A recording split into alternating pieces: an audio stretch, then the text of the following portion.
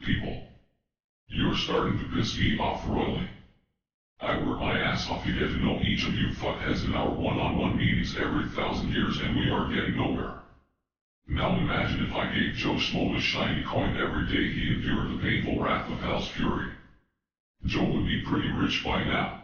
You say, I want a coin too. Well, get it from Asswipe Joe. You know, Joe is a fucking hoarder and a real greedy fuck as well. You all signed the contract long ago and those fuckers are pretty much ironclad. So, you want to hire a lawyer? Good luck.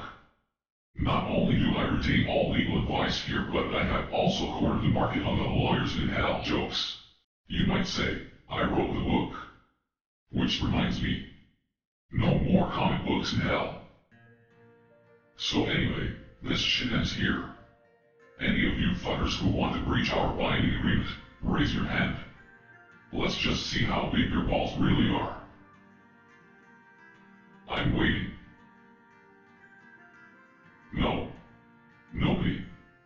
That's what I thought. Now fuck off.